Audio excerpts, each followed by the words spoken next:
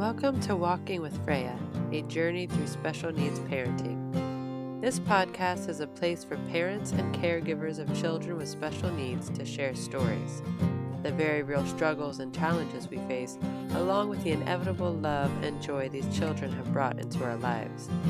This is a place for unapologetic honesty, well-intentioned laughter, and endless support. A safe place for us to learn, share, discuss, and help each other navigate this often unexpected journey. Be kind, be supportive, and when you can, keep the humor. My name is Annie, and welcome to Walking with Freya.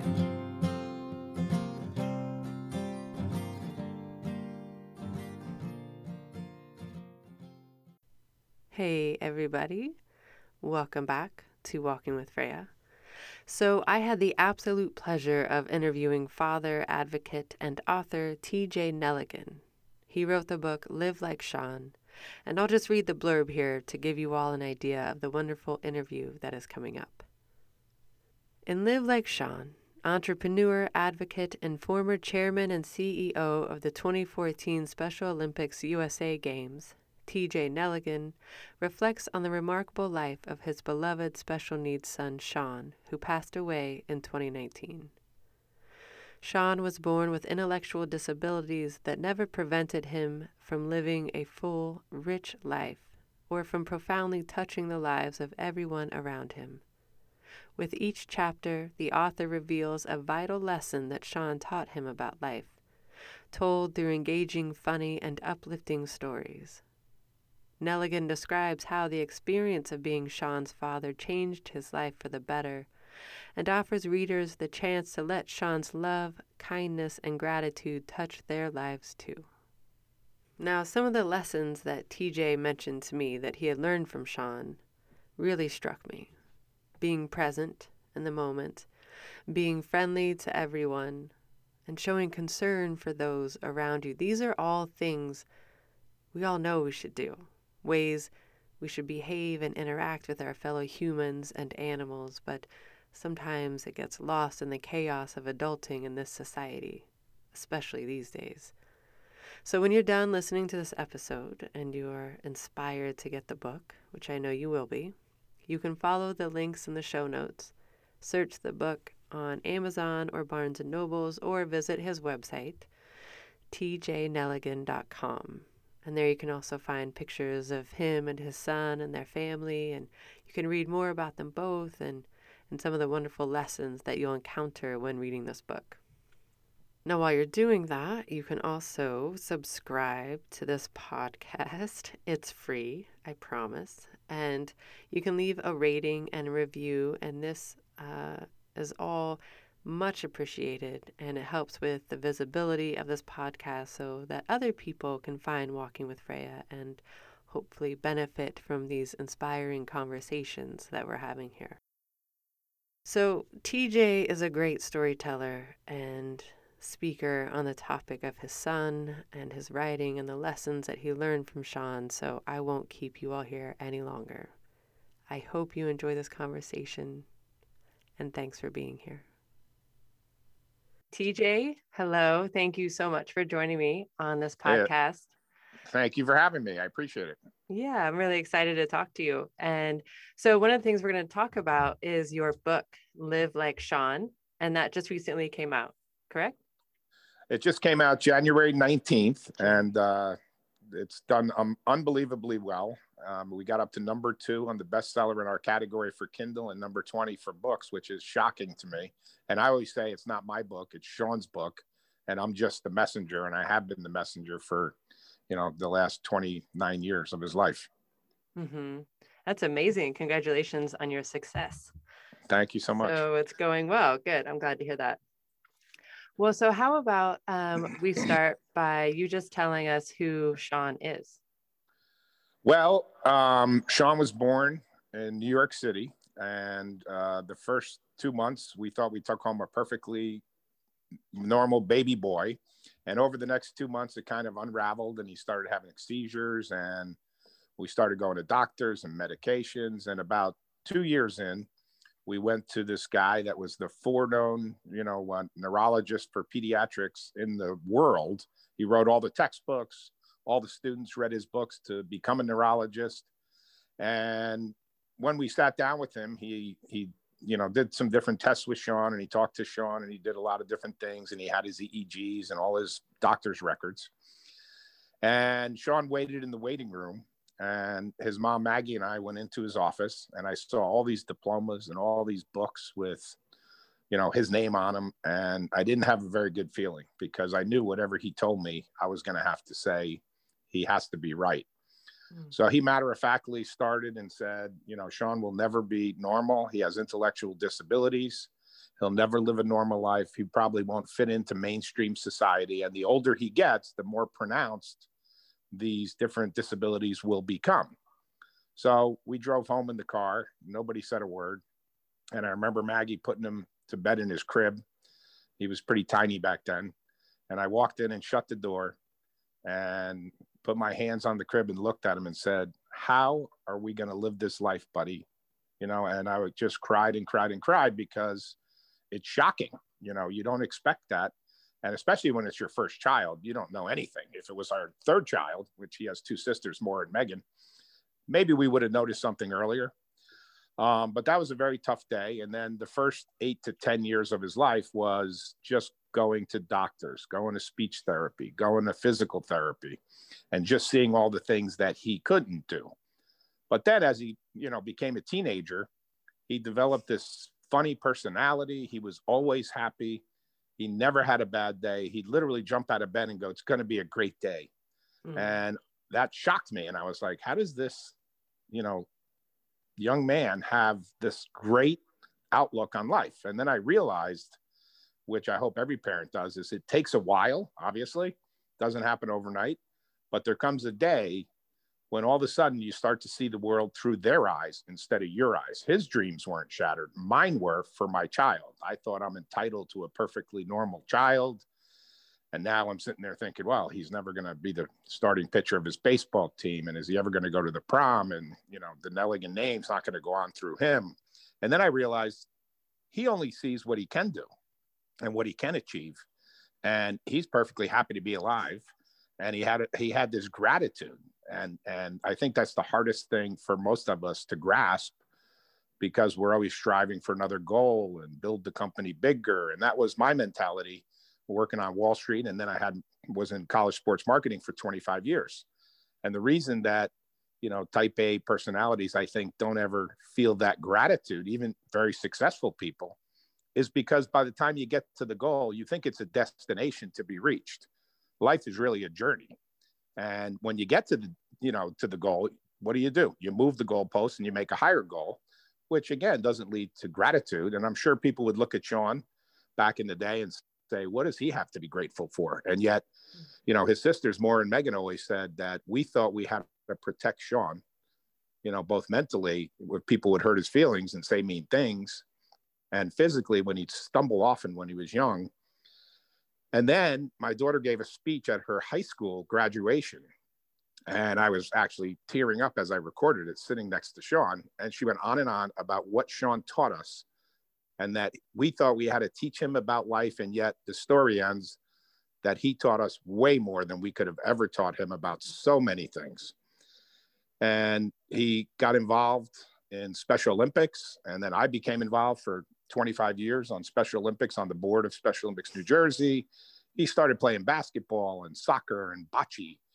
And he just loved it, because now here he is. He is an athlete. And I'll never forget the first day. He was 12 years old, and the College of New Jersey hosted the Special Olympics New Jersey Summer Games each year. And there's about 6,000 or 8,000 people in the stands, family and friends and everybody. And I gave a little opening welcome to everybody, because I was chairman of the board. And law enforcement raises tons of money for Special Olympics. There's hundreds and hundreds of officers there. And these men and women of law enforcement are high-fiving the athletes when they're walking in. And I looked and I saw him high-fiving all these athletes and high-fiving his buddy Timmy and Bobby. And I said, oh my God, Sean can be an athlete. So it was a really eye-opening experience, and it changed our family's life, and it changed Sean's life, because now we watched him developed friendships with tons of people, and the camaraderie of sports is no different for the quote normal athlete in high school than it is in Special Olympics. In fact, they're more grateful and they're present in the moment, which we have difficulty doing. So I think that changed our lives and set us on a path for the next 25 years of seeing through Sean's eyes. And there comes a day when you don't see the disabilities anymore. You only see what they can achieve and what they can do. There are so many things that you said that are just beautiful gems of wisdom. One of the things that it was your dreams that were shattered, not his, and how it is this, we have these perceptions when we have our children and we want to, jump ahead and think of all these things that they're going to be doing in life. And then when you get a diagnosis, I think that there certainly is like this grieving to the loss of this vision, this future that you had envisioned.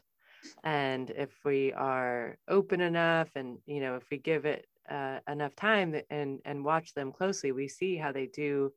Like they have their own path and it's just as beautiful, if not more beautiful than what we envisioned for them. And yeah, so I really appreciate that sentiment.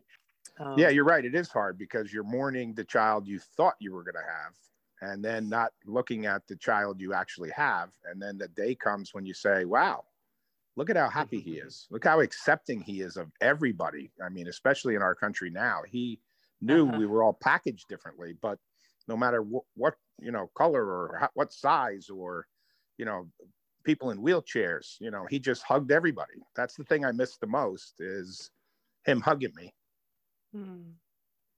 Yeah. Okay. So his diagnosis was an intellectual disability. So we never really got a diagnosis. Okay. And the doctor basically said, it happened in utero in the development of the brain. There's nothing you could have done. And, I think it's easier if somebody says, your child has Down syndrome or has X, Y, or Z. Ours was just an onion unraveling over 2 years. And it was very difficult. But, I said, I looked down at him that day and said, how am I going to live with you? And how are we going to live this life? And then when he passed away, I realized, and I said in his eulogy, now I don't know how I can live without him. Making me cry. It's okay. Oh, yeah, really... it's very difficult in the beginning, but you're in the heat of the battle, so you don't think about it until he passed away. But you're his advocate for finding the right school so he gets the right education, and being included in all the different activities and community groups, and and then he worked. He worked at Nelligan Sports Marketing, which was my college sports marketing and media company, for 10 years after he turned like 20 with his best friend, Bobby. And he also worked at a restaurant that we had, and he loved it. And they were the two best employees we had. They'd come in and do accounts receivable and took such pride in their work. And, we're so excited to show up every day that they were, had to come to work. And I think one of the things, which is a funny story, is that Sean would talk to anybody. If they didn't want to talk to him, he'd move on. But one day, his first day, his mom dropped him off at Nelligan Sports.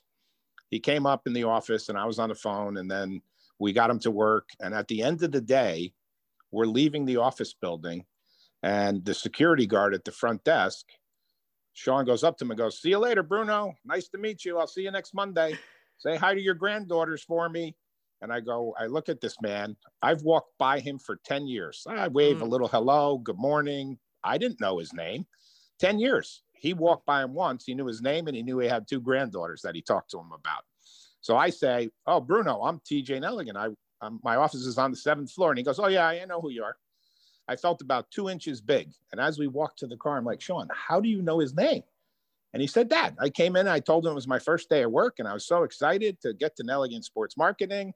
And I think it just puts in perspective that, whether he met famous athletes because of our business or the doorman, he treated them all with respect and kindness because they treated him that way. They knew even if he asked an inappropriate question, it was coming from a place of authenticity, kindness, and his intent was kind. So it's just so funny. There's a million of those stories that I talk about in the book. And, that's how I came up with Live Like Sean. Is as I was writing his eulogy, I had all these funny stories I wanted to tell the group. And I came up with the term Live Like Sean. And I said, live like Sean, not when it's convenient, not when it's easy, but every day. And I talked about all the different things that are in the book of be accepting, be grateful, be a good friend, be happy, which he was. And each chapter was a lesson that he actually taught me.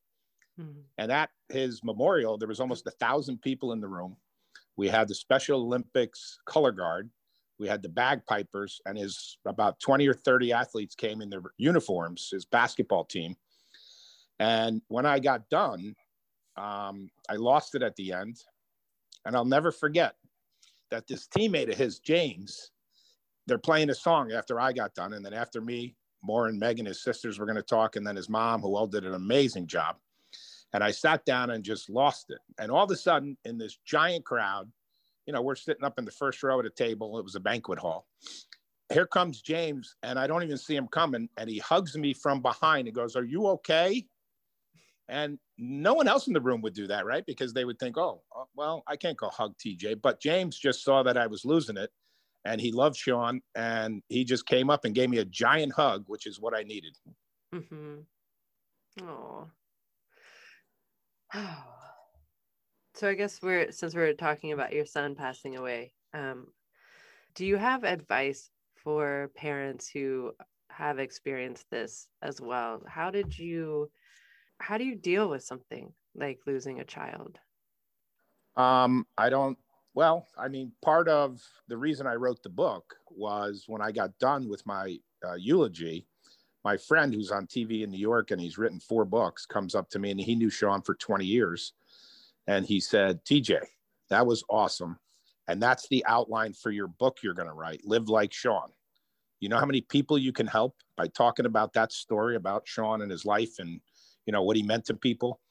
And it was amazing because I said, "You got to be crazy. I'm not writing a book." And then I decided, you know what? I'll write a book, because I thought we'd print 200 copies and I'll give them out to friends and family and his teammates and coaches. And I'll 20 or 30 years from now, I'll always remember the stories. I don't want to forget, the stories of how great this young man was. So I did it, and it turned out it took on a life of its own. And it was just, amazing. And I have my co-writer to thank, Teresa DiGeronimo, who we'd sit down and I would just write. And at times I couldn't. The first holiday without him, I didn't do anything for a month. So it was both therapeutic and really hard to write. But the feedback has been amazing, because I knew how Sean changed my life. And I knew his sisters realized what a special young man he was, and his mom, Maggie. But the letters people sent me from his teammates and his cousins, he's got 25, cousins. They all sent these letters that made me very emotional, because I realized he affected everybody. And 3 of his cousins started a Special Olympics unified track team in Virginia at their high school. And unified is a big part of Special Olympics now. And that's athletes from the high school, varsity, boys and girls basketball or track or whatever the sport may be, combining and breaking the teams up where they're half Special Olympics athletes and half the high school, varsity team. And they play games between them. And what's amazing is the young men and women who end up participating in this that are, quote, normal, end up getting more out of it, than anybody does. And that's the amazing thing, is the volunteers who don't have a special needs child. I mean, I never would have been involved. I don't think I ever would have known about it. But I got involved because of Sean. So I always say I didn't choose to be involved in Special Olympics. It chose me through Sean. And all the volunteers say, "Oh, somebody talked me into coming for a weekend." So I came for the weekend, and that was 20 years ago or 30 years ago. So it's amazing, all these people that create these, it's really acts of kindness that they give of themselves, whether they're coaching or passing out water or just hugging the athletes or high-fiving them after their competitions. It's been an amazing experience to watch all these people. And so I always said, I thought I was going to go straight down the highway, and I ended up getting off on this dirt road, and I met different people than I would have, but it was so much more meaningful and gratifying. And I thank Sean for that. Mm-hmm. So you were the chairman of the 2014 Special Olympics.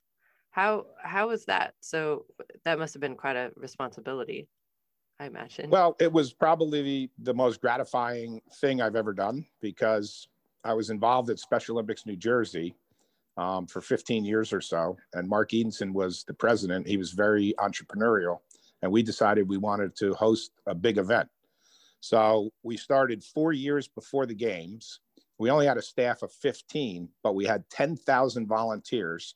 And we went out and we raised $20 million from 62 different sponsors, some at $1 million, some at $500,000, some 250, some 25 grand.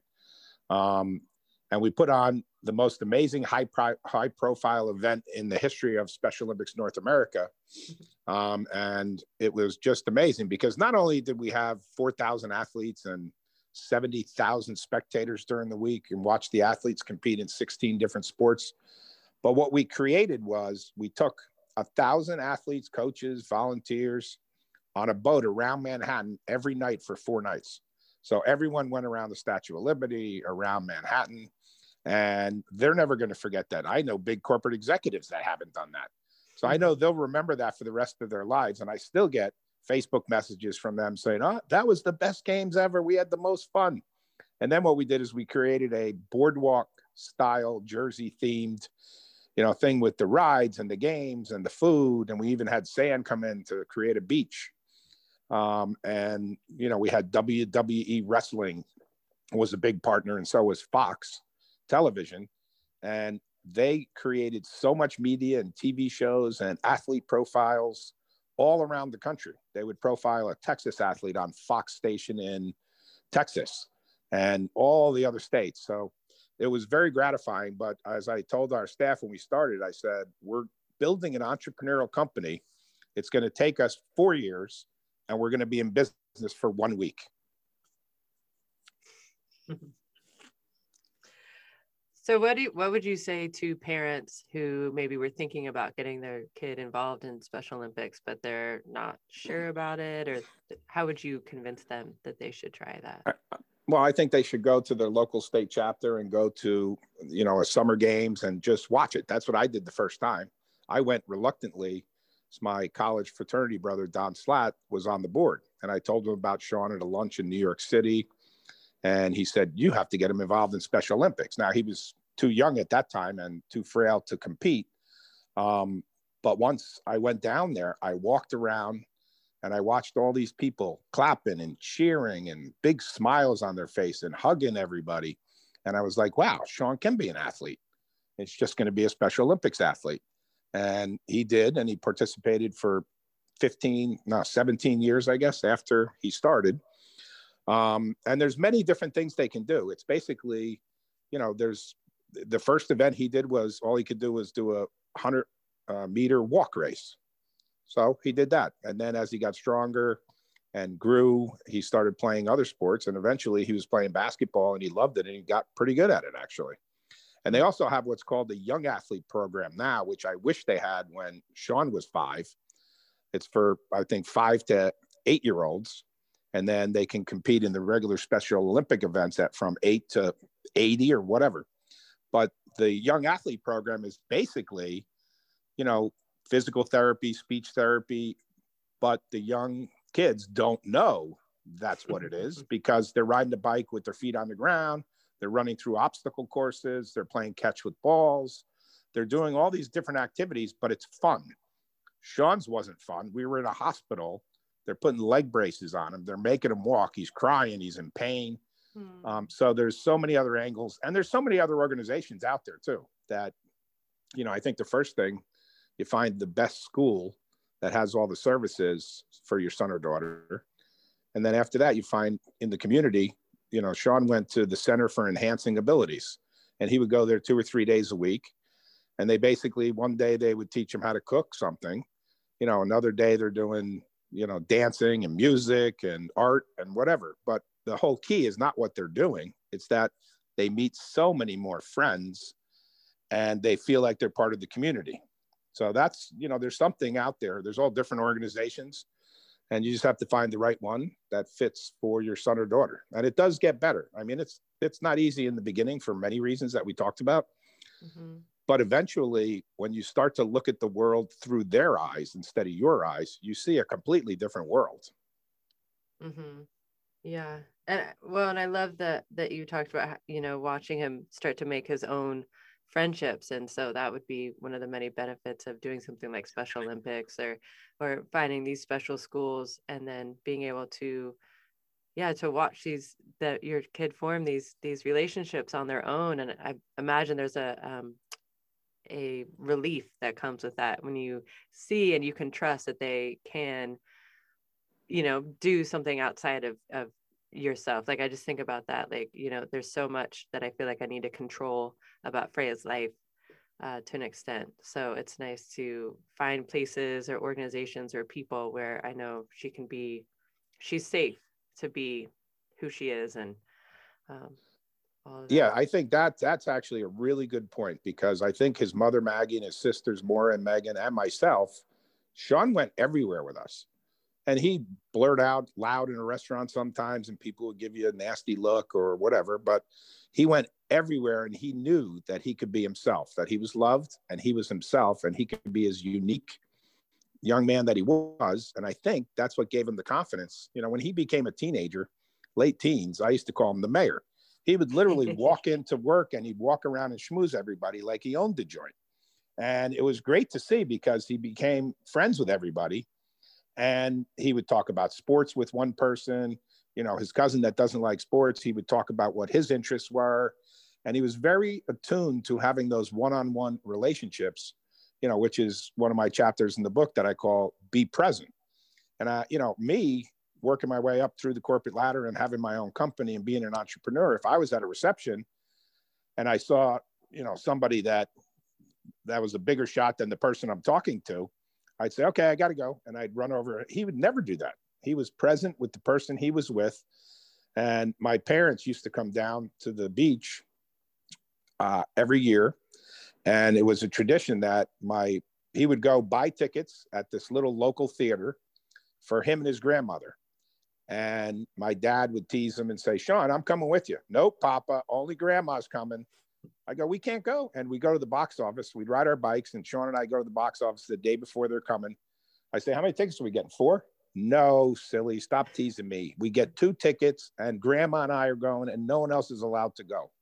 And he had those special, events and things that he did with different people. One of my good friends who worked for me, Tom Varga, Sean was a big Rutgers fan, and Rutgers was one of the many schools we represented. And every year he would ask Sean, who's your favorite player this year, as they graduated or went into the NFL or whatever. And Tom would go out and he would get Sean the jersey of that player, whoever that player was the year that Sean would pick his favorite player. And so he had these relationships that were unique with each person. And he had nicknames for them all. My friend Andy Duke, he called him Dookie. Hey, Dookie. And my friend Nick, he called him Nicky Boy. Everybody had a nickname. And I think that's what endeared him to people, was it came from a place of authenticity. And he was just genuine in everything he did. And I think if we all lived like that, think about how much more fun we'd have and how much more happy maybe we would be. Yeah, absolutely. Yeah, if we, he sounds very personable, and when you meet somebody that genuinely likes to meet people and get to know them, he sounds like that's who he was, and that is something that really is endearing. And that's a great quality to have. I have a nephew who is almost 30 now with an intellectual disability, and he also is very, very friendly. He's always, walking into a room and has something to say right away, and says hi to everybody. It's very sweet. Right. And that's the key. I mean, that's another quality and lesson he taught us, was to be friendly. I mean, I got on a plane before COVID, and I saw this girl who had Down syndrome, and she was sitting there with headphones on, and her parents were doing something, and she was all by herself. And by fate, I get in line behind her. Her parents are in front of her. She's right in front of me. And she turns and looks at me and goes, hi. I said, what are you doing here in Florida? She said, oh, I went and I swam with the dolphins. And she went on for 10 minutes about her, swimming with the dolphins and all the fun she had. And I said, I should have talked to her sooner. And Sean would have been sitting next to her talking to her about the dolphins. And I think being genuinely friendly, people say, hey, how are you? They don't even hear your answer. He cared when he asked those questions. One of the funny stories is, he would say things that, we would never say. But we were at the Super Bowl, and we're in the lobby of the Super Bowl when the Giants beat the Patriots, and all of a sudden, Peyton Manning walks in. And Peyton Manning looks over and sees Sean with his Eli jersey and says, "Hey, I know that guy." And Sean looks at him with a big, loud voice and says, "You're Eli's brother." And Peyton Manning just lost it. He laughed so hard. We chatted about Special Olympics because the Mannings were involved in a lot of different things. And the irony is, nothing happens by accident. 2 years later, when I was in Hoboken, where I live, I'm walking down the river and I say, "Sean, that looks like Eli Manning." And he goes, "Nope, too small. Nope, he's too small." I said, "Well, he doesn't have his pads and his helmet on." And as he gets closer, Sean goes, "Oh my God, that's Eli Manning." And we chatted with him, and I tell him the Peyton Manning story. And he actually says, hug Sean. He goes, "That was you, buddy? Nobody talks to my big brother like that. I love you. You're my man." And then we were playing the Eagles that weekend. And Sean looks at him with a sad face and says, "Eli, please beat the Eagles. I hate them," because we had lost 5 or 6 times in a row. And Eli mimics Sean. He gets a sad face and he goes, "I'll try, Sean. I hate them too." Aw. Nice. Wow. Sounds like you had a really wonderful life. Nice, rich life full of good relationships and a lot of adventure too, it sounds like.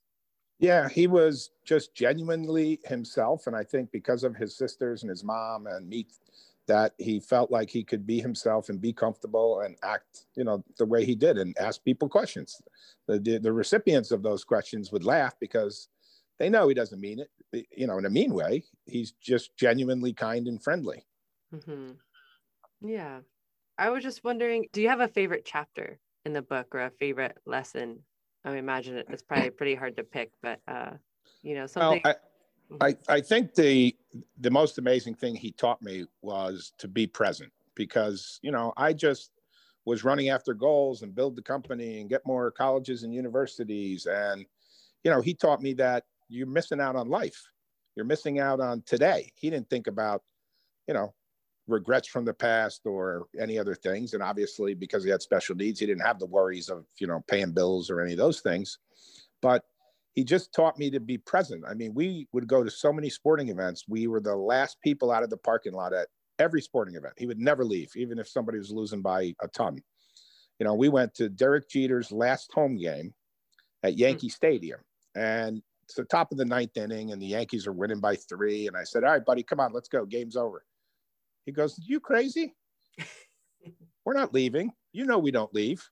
And so what happens is the Orioles tied the game in the top of the 9th, and then Derek Jeter gets up and hits a walk-off single to win the game in his last home game, probably one of his many iconic moments, but probably, one of the unbelievable moments as he rounds first base and is jumping up in the air. The stadium I thought was going to fall down. The people it was like a Hollywood ending. And I would have missed that. I would have missed that because I would have left.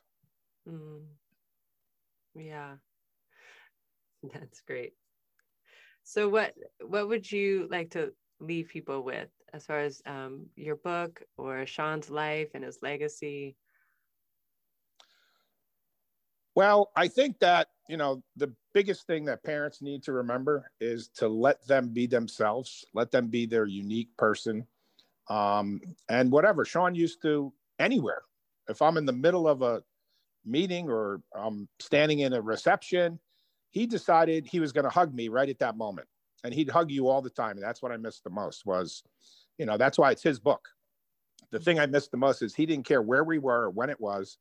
He decided I'm hugging my dad and telling him I love him all the time. So the one thing I said at the end of my eulogy was I have regrets like we all do. Maybe we want to do over from something we did years ago or whatever.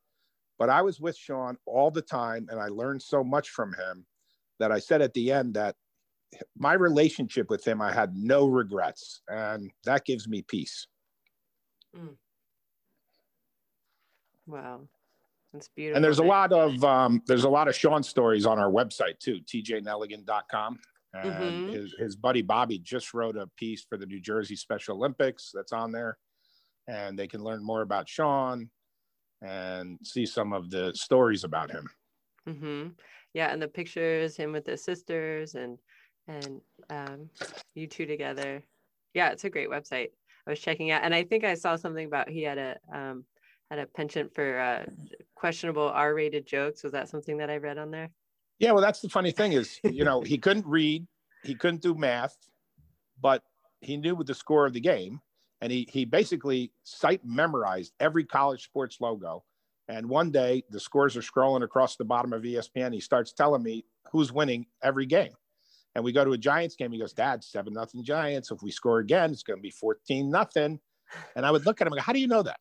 So I always said, and his mom and his sisters also say, he knew so much more than we thought he did, because he'd sit there and there'd be a R-rated joke on the TV, and he'd start laughing so loud, and you're like, how do you understand that? That's crazy. Oh, that's funny. Well, he sounds like a wonderful person, and what a blessing to have had him in your life. And yes, he was, and I miss him every day, but I have the memories and the book, so I can't forget now. Yes. Well, thank you so much for sharing your story and Sean's story, and I will be sure to direct people to your website and to your book. And it sounds like it's a really beautiful memoir of your son and the lessons to be learned. So I'm grateful for that. And yeah, thank you so much for your time. Thank you so much for having me on. You're doing great work, because if we can help just one family, that would be great.